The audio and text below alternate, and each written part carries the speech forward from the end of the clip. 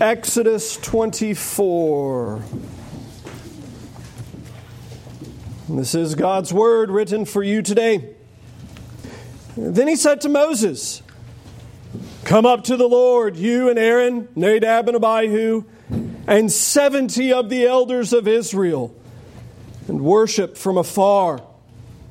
Moses alone shall come near to the Lord, but the others shall not come near, and the people shall not come up with him." Moses came and told the people all the words of the Lord and all the rules. And all the people answered with one voice and said, "All the words that the Lord has spoken, we will do." And Moses wrote down all the words of the Lord. He rose early in the morning and built an altar at the foot of the mountain, and 12 pillars according to the 12 tribes of Israel.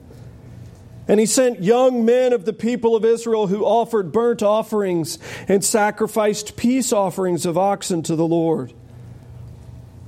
And Moses took half of the blood and put it in basins, and half of the blood he threw against the altar. Then he took the book of the covenant and read it in the hearing of the people. And they said, "All that the Lord has spoken, we will do, and we will be obedient." And Moses took the blood and threw it on the people and said, "Behold, the blood of the covenant that the Lord has made with you in accordance with all these words." Then Moses and Aaron, Nadab and Abihu, and 70 of the elders of Israel went up. And they saw the God of Israel. There was under his feet, as it were, a pavement of sapphire stone, like the very heaven for clearness. He did not lay his hand on the chief men of the people of Israel. They beheld God and ate and drank. The Lord said to Moses, "Come up to me on the mountain and wait there, that I may give you the tablets of stone with the law and the commandment which I have written for their instruction." So Moses rose with his assistant Joshua. Moses went up into the mountain of God. And he said to the elders, "Wait here for us until we return to you. Behold, Aaron and Hur are with you. Whoever has a dispute, let him go to them." And Moses went up on the mountain, the cloud covered the mountain. The glory of the Lord dwelt on Sinai. And the cloud covered it 6 days. And on the 7th day, he called to Moses out of the midst of the cloud. Now the appearance, the glory of the Lord was like a devouring fire on top of the mountain in the sight of the people of Israel.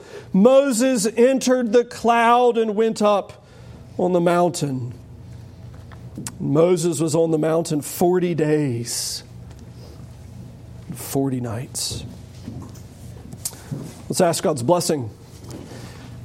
Lord, we do pray that you would use the reading and the preaching of the Scriptures. Give us understanding and insight, we pray in Jesus' name. Amen. I want you to remember, might take you a second, some of you, I guess, this might be a couple of years ago. I want you to remember, think about the teacher who influenced you the most. Not your favorite, not the nicest, not the meanest, not the one that you enjoyed the most, the teacher that left the largest impact, the longest lasting impact on you. Got it? I suspect that if we were going to stand around and talk and kind of compare who those people are, I suspect that we could pick a couple of themes. Again, I suspect most of them were not the nicest.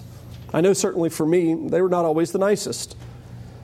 They weren't the meanest either. I had some of those in my past. I suspect, though, the ones that we would all kind of agree on as those that left the biggest impact on us were the ones that taught us kind of two things. One, as any good teacher does, they teach you the material at hand. But they don't just teach you the material at hand, but they teach you in such a way that the next steps make sense. So that when you get out of their classroom, get out of their interaction, get out of their experience and into the next thing, suddenly you're like, oh, that's what they were doing. It all makes sense. I know for me, the teacher I had in elementary school that taught me how to add, I remember the way that she taught us how to add so that when we got into multiplication, it was so easy. I remember, it was one of my earliest memories in school of thinking, man, that's a clever teacher because this is so easy. It makes so much sense. And then I changed teachers and got into division, and I remember her almost swearing at us and leaving, calling us stupid and having to walk out. Go take a smoke break for half an hour. I'm not kidding. Let the assistant teacher teach us everything in that brief time while she was gone. So much of those teachers, those really gifted ones, the brilliant teachers are the ones that equip you not just for the present, but also for the future. The ones that shape how you think and how you feel and how you act now, but also provide you the framework for later. Exodus 24, at least the way we're going to look at it today, showcases how brilliant of a teacher God is. That even as He's instructing Israel, He's also instructing us. He's preparing the way for how life is going to be different 1,500 years after this and how it will be different for all time. There are a number of things here that display the beauty and the brilliance of God. How great He is as a teacher. The first that we're going to consider is He's instructing Israel and then also instructing us that all humans always interact with God through a mediator. All humans, you, me, everybody, all humans always, His children at least, interact with Him through a mediator. Now, this is going to be significant because, again, we tend to think of God so often with only kind of the simple and the safe and the easy and the positive aspects to His character. We tend to only kind of remember God as that loving grandpa that we wish we had who's just really, really smart or really powerful. But if we're going to be reminded of the text here, that's not the context in which this is delivered. I mean, remember, the Lord has brought them out of Egypt. And how has He brought them out of Egypt? With total destruction and annihilation everywhere else. I mean, think about just any one of those plagues would have been so unbelievably traumatic, much less all of them. Much less being chased out into the desert with the greatest superpower in the world chasing you and then having the sea eat them. And then having your God lead you with this gigantic, I suspect probably humongous tornado of pillar, this pillar of smoke or fire, depending on day or night, leading you out into a mountain. And then when you get to the mountain, He resides on the mountain and it looks like terror has descended on the mountain. I mean, remember the way that the Psalms describe this entire event is that so far everything in Exodus 1 through 23 is so scary, even creation itself is like, nope, don't want a part of this. The sea flees from the presence of God. The mountains tremble to try to get away from this God because He is so utterly powerful. If you noticed at the end, verse 15 and following there, how it describes God's presence on the mountain. Moses went on the mountain, cloud covered the mountain, and we go, oh, okay, neat, there's clouds and stuff. I've seen clouds, they're cool. I doubt you've seen clouds like this. The glory of the Lord dwelt on Mount Sinai, 17. The appearance of the glory of the Lord was like a devouring fire on the top of the mountain. If you've ever gone on Google Earth, I strongly encourage you to do this. And go look at the geography of this part of the world. Go look at Mount Jubal, which is what they think is Mount Sinai. They have no idea, but that's their best guess. Go look at the geography of this place, and it's amazing because it's like red rocks. There's nothing there to burn. It's just rocks everywhere, which means you can see really well. It's austere, and it looks dead, and it's dry, and it's amazing. And then to think about on the top of this mountain, the glory of the Lord descending like a devouring fire. That's not just a raging fire. That's a fire that's consuming all of the things there. It is a place of terror.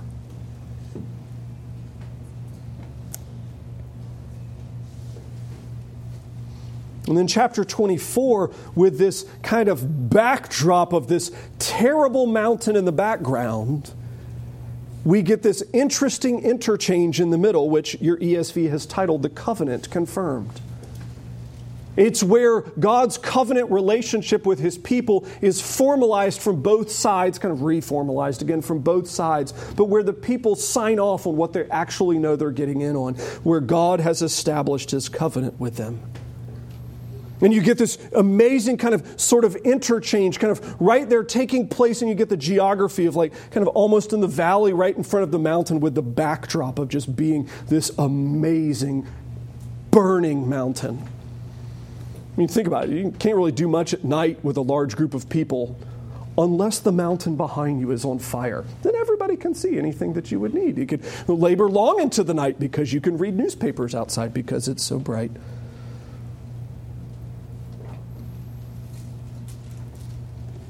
And from the very beginning, God is instructing Israel. He's setting them up as a very wise teacher so that later they have the right categories, because their entire interaction with God is not direct. It's the hard part for how we think about the Old Testament. How does it start? The Lord says to Moses, this is the conversation that's been taking place all along. God is talking with His mediator, Moses. And Moses represents in the story, he functionally ends up representing both parties.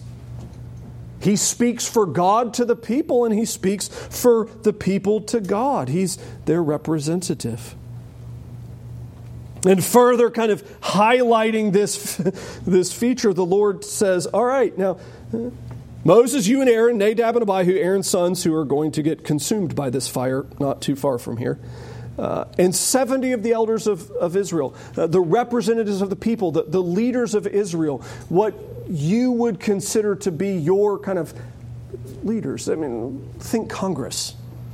This is effectively, if we're going to use America as an analog, which is not the right analog, but if you're going to, it would be like calling the president, the vice president, a couple of the chiefs of staff, and all of the Senate to say, all right, it's time to go. That's who these people represent. Which, again, is kind of amusing for us as South Carolinians, many of us, because we're like, those people don't speak for me. I don't really care what they say. Depending on your political bent, it might be the House of Representatives or the Senate. I don't care what they say. They're not the boss of me.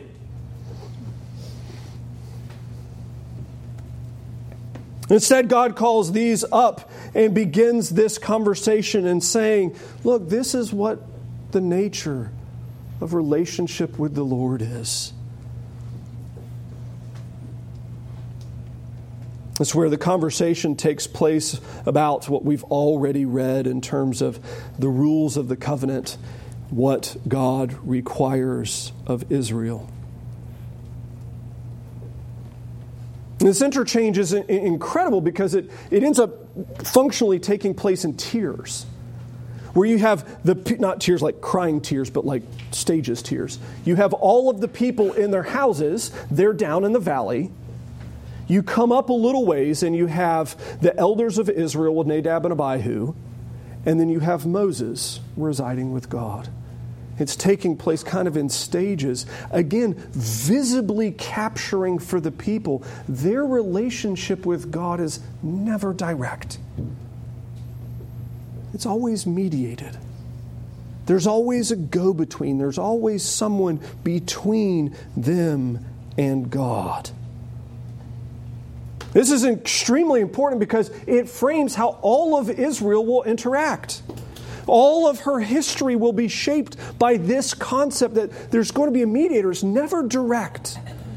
The people never know God directly. Someone stands between them. Here it's Moses. It will become Joshua. Eventually it will become the kings. That's why it's such a big deal that they have bad kings. Because the king or the prophet is a mediator between God and man. Even when you get to the major prophets and the minor prophets, how the people refuse to listen to the prophet, it's not just that they're not listening to the preacher. They should, but it's not just that. It's that they're not listening to the go-between between God and man. They don't have access directly. Well, why does this matter? Because God is a marvelous teacher, and what He's doing is for Israel, He's framing out a category of I know God through someone else. Because in the New Testament, that someone else will show up. And He will say things like, if you want to know the Father, you must know me. He'll say things like, if you wish to see the Father, you can see me. He'll say things like, if you want to abide in the Father, abide in me, for I abide in Him. It ends up framing out the entirety of the ministry of the Lord Jesus, that He is the go-between between God and man. Now, why is that important? I mean, who cares that I have that framework? Well, the problem is that sometimes the church has historically maybe gotten a little bit too big for her britches and has forgotten that from the very beginning, God has framed out that sinners need a mediator. Sinners are never brought directly into His presence. They always come via a mediator. Now, in the Old Testament, it was through simply only human mediators, and they were insufficient, which is why it never solved the problem. In the New Testament, we get the great mediator, the God-man, the Lord Jesus, and it reconciles everything. Unfortunately, though, parts of the American church, we've, again, kind of maybe gotten a little bit too big for our britches. And we're trying to go backwards and trying to forget that category of a mediator. Forget the idea that the only way I come into God's presence is in Christ. Forget that the only way that I may know the Father is in Christ.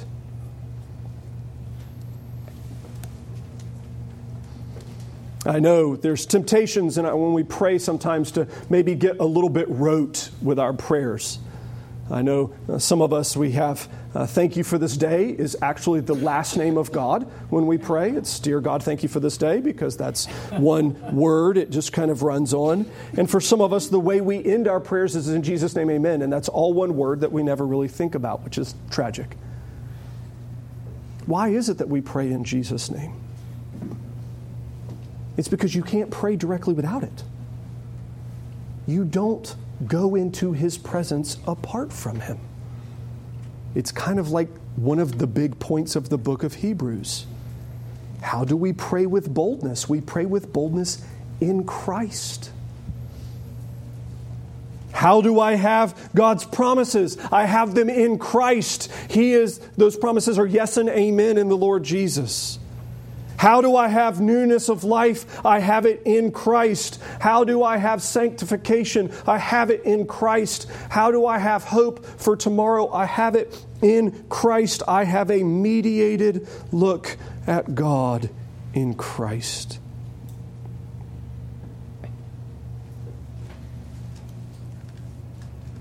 And friends, I'm going to give a little bit of a warning.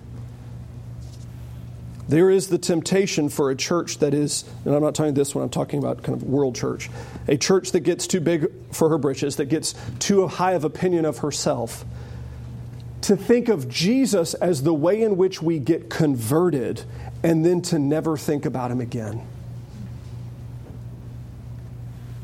And I'll ask it maybe a little bit differently. For your daily spiritual walk, how much does Jesus matter? How much does he matter to your daily walk? Or are you only thinking about reading the Scriptures and what God says to me and I say to God? That's that unmediated thing again, isn't it? Where we're not trying to think about our worship as Trinitarian.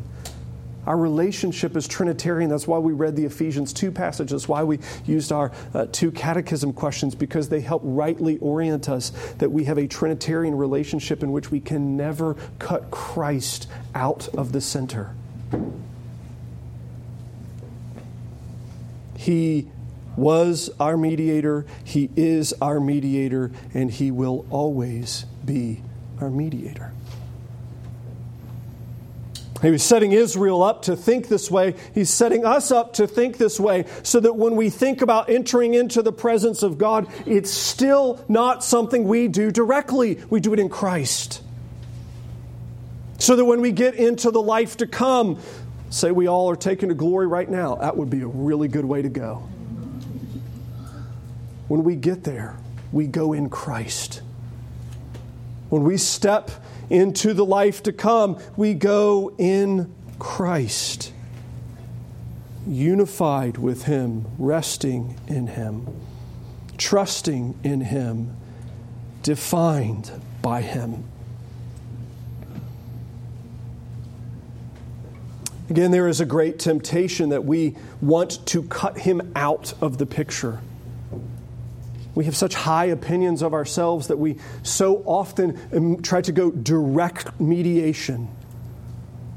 What does God say to me? What do I say to God? A direct relationship apart from Christ. And this is one of my great struggles in the Christian publishing industry. How many books, the foundational presupposition is they're taking Origen, who the church condemned 1,500 years ago for this very thing, and just recapturing and saying this direct relationship apart from the truth of God in Christ Jesus. That's what Hebrews 1 says.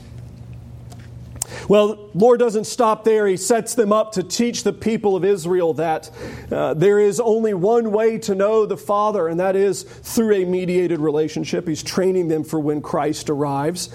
But then secondly, He's training them with a category to think of. Sinners never go into the presence of God without having sin taken care of. It's why mediation is so important. You don't just waltz into His presence. It's not, you're okay, I'm okay, we're all okay together. Sin always has to be taken care of. And as God institutes this covenant with His people, the law is read, God's word is read to them, and they twice sign off on everything that God says we're going to do. But it's intriguing how so much of a part of what's happening in the background, that the ritual of what's taking place is to train them to think correctly. Verse 4, Moses is writing down all the words of the Lord. He rises early in the morning, and what does he do? What is the thing that starts, the center point of the entire relationship is? It is an altar with pillars representing the people around it. And he sends the young men. They don't have the priesthood yet. They're not established. He sends the young men to offer burnt offerings and sacrifice peace offerings of oxen to the Lord. I suspect that was not a small quantity. I suspect that we're talking about literally a bloodbath, because that's what happens in the next couple of verses. They take half of the blood and they put it into basins, very large bowls, to store for a moment. They take half, they put it on the altar, and as the covenant is ratified and cut, the Lord baptizes the people with blood through Moses, the mediator.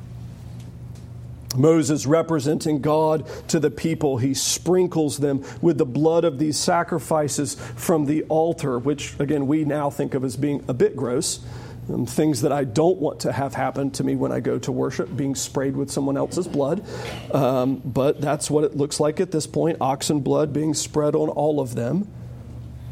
So that, verse 8, behold the blood of the covenant that the Lord has made with you in accordance with all these words. It's a bond in blood, sovereignly administered, helping categorize for them that idea that sin matters.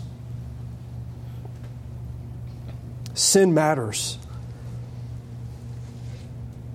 Now, that's going to be really important for them because chapter 25, we're going to start getting into the nitty-gritties of the law and the various things that they do and the various happenings. But if you were to actually go in the action to the next section of action, you would skip to chapter 32, which is what? It's the golden calf. It makes sense because what's the penalty for the golden calf? And what's the penalty for sin that shows up shortly after this? You start seeing a long-running pattern. When the people reject the Lord after this chapter, He starts killing them for it. They have terrible things happen. At one point, they have burning serpents go through. Things I don't like combined, snakes and fire, to the point where they bite. I'll pass on that, thank you. The ground opening up and eating them. The leaders of Israel taking spears and going through and running the sinners through. That's a type of church discipline I'm thankful that we don't have the, obligation to practice. I mean, I cannot imagine what that would be like, to be your holy duty as the leader of a people to take a spear and start running some of them through. It would be awful. But it's training them, it's fixing in the front of their mind. Sin matters. I mean, you may take it lightly. I may take it lightly, but God does not. It almost, in some ways, it almost makes the golden calf comedic in the most tragic way. Mountain, burning, devouring fire. They've just met with God. Hey, let's go worship Him however we want. No. Sin matters. God's in charge. It's intriguing. This covenant is cut. It's ratified through sacrifices, through blood being sprinkled, because sin matters. Which again is one of those concepts that intellectually we all agree to. We're all like, well, yeah, Pastor, preach it. I understand that. Until it gets turned on ourselves, right? We're like, sin matters when it's somebody else. I know I feel that way, right? Sin matters when it's your sin. Not as much when it's my sin. Because that's how sneaky our sin is, isn't it? We just don't like to deal with ourselves. We don't like to acknowledge who we are, how we are. We don't like to put labels on ourselves. I think it's C.S. Lewis, one of my favorite quotes from him. He's talking about how we hate the sin but love the sinner. And he's like, people will never understand what that means. All you have to think about is how you treat yourself. You lie constantly, but yet you never call yourself a liar. You may be hateful constantly, but you never would think of yourself as a hateful person. You never define yourself by those attributes, yet you may do them all the time. Yeah, our neighbor may do that once, and we're like, oh, they're a liar because they lied that one time 25 years ago. You lied 25 times in the last week, yet you're not a liar. It's amazing how lightly we think of sin. And it's intriguing. Those two things are really connected, aren't they? Where when we think lightly of sin, that mediator suddenly doesn't matter. Because I can waltz into God's presence because I am wonderful. And being that He's omniscient, He knows how wonderful I am. You might not know how wonderful I am, but certainly God does because He knows everything. I'm being obviously ridiculous with that, but it is amazing how sneaky our flesh is to trick us into thinking this way, that I'm just so marvelous. I mean, Jesus may have mattered when He saved me, but He doesn't matter today. We don't need Him today. I don't need to abide in Him and me. Otherwise, that branch is cut off and thrown into the fire. He certainly didn't know what He was talking about in the book of John.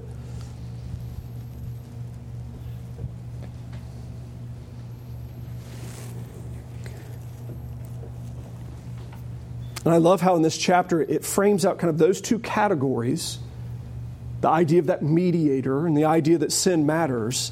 And when they're handled correctly, it produces something very significant. And in fact, actually, when we see it, some of us hopefully will understand the reason why we don't have the third thing is because we messed up the first two. Mediator, sin matters. And when it's done correctly, what happens? Verse 8, Moses took the blood, threw it on the people. Behold, the blood of the covenant that the Lord has made with you in accordance with all these words. Verse 9, 10, and 11 is something I'd forgotten about. I've read this chapter who knows how many times. Moses and Aaron, Nadab and Abihu, the 70 of the elders of Israel went up, and they saw the God of Israel. That is a big deal. If they had just ended the sentence there, if Moses had stopped writing there, that would have been like shocking. But it continues and it gets more amazing.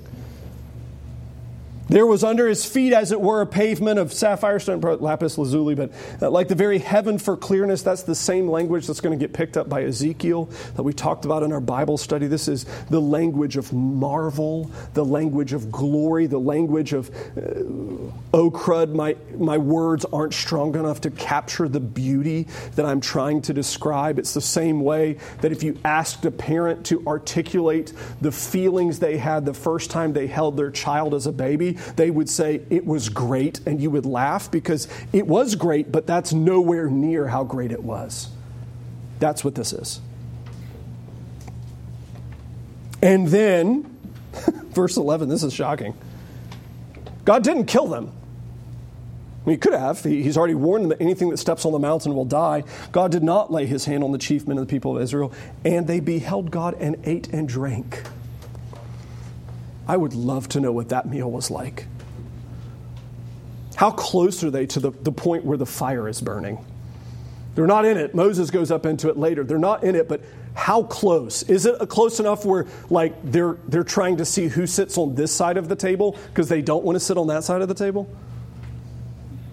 Is it close enough that the guys on that side of the table are kind of half watching because they're like, well, what's in front of me? What's behind me?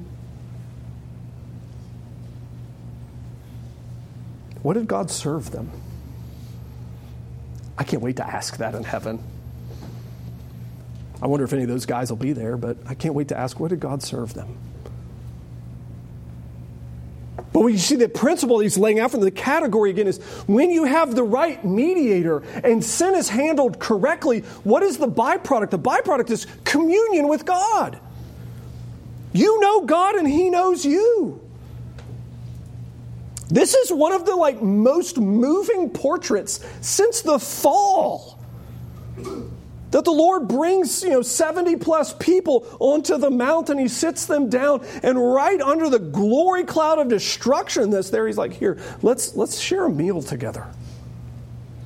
Let me feed you. Let's have a meal.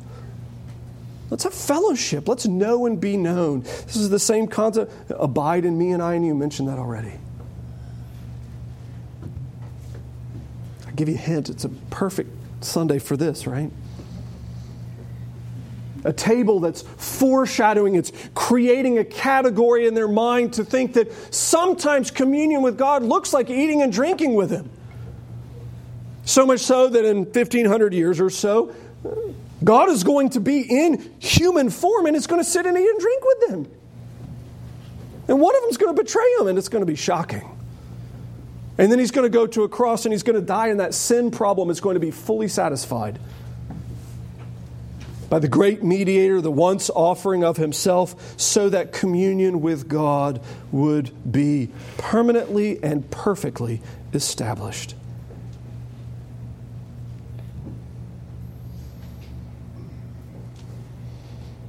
Verses 9 through 11 is one of those great instances in Scripture where human words just don't capture the beauty and the wonder and the marvel of what's taking place.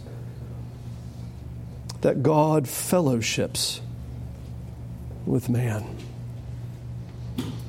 I did say it, I started with that even with this point, and if you get the mediator part right and you get the sin part right, the byproduct is that communion with God. And for some of us, we don't have that communion with God, and we wonder why.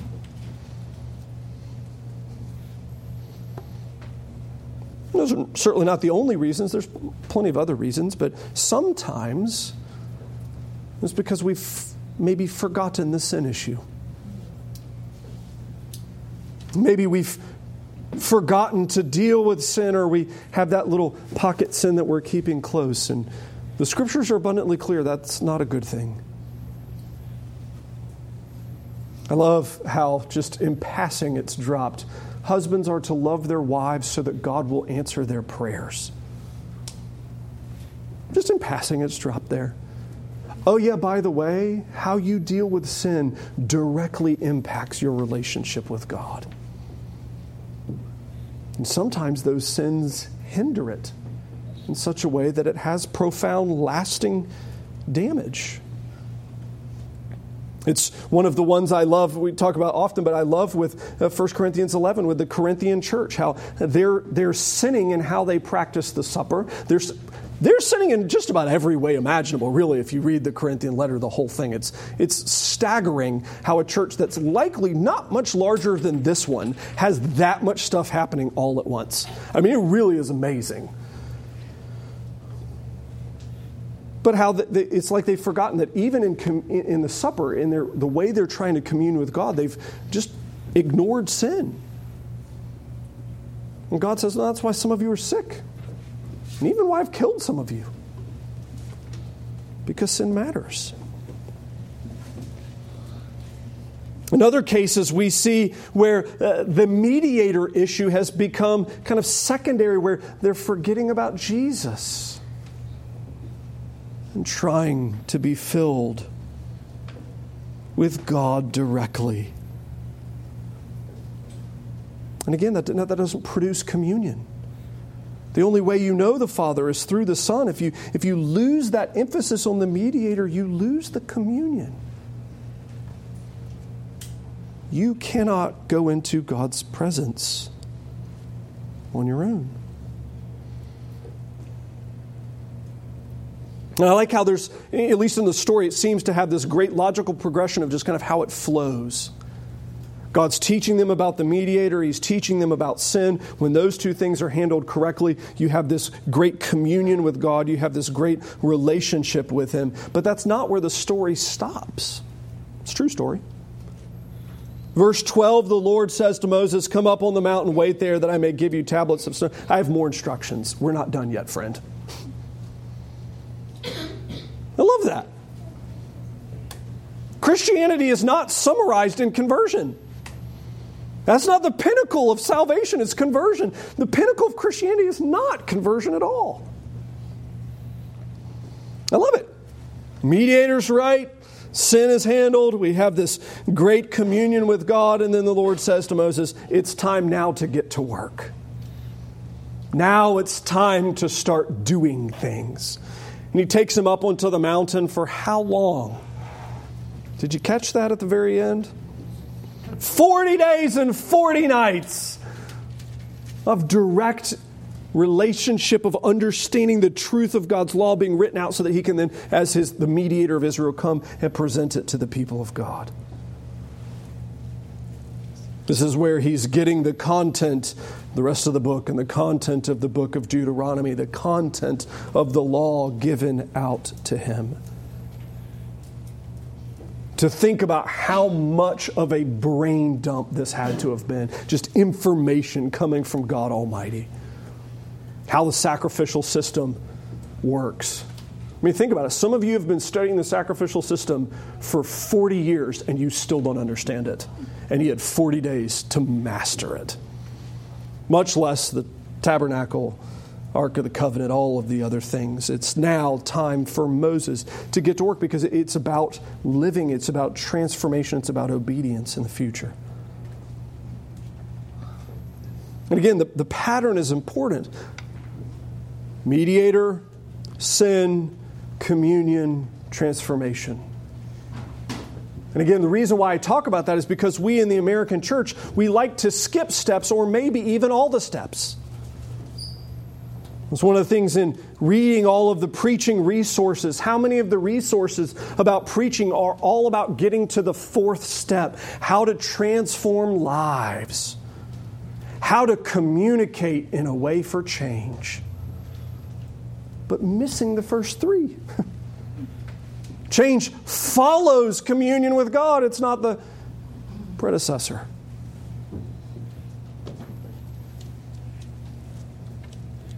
I'll end with this.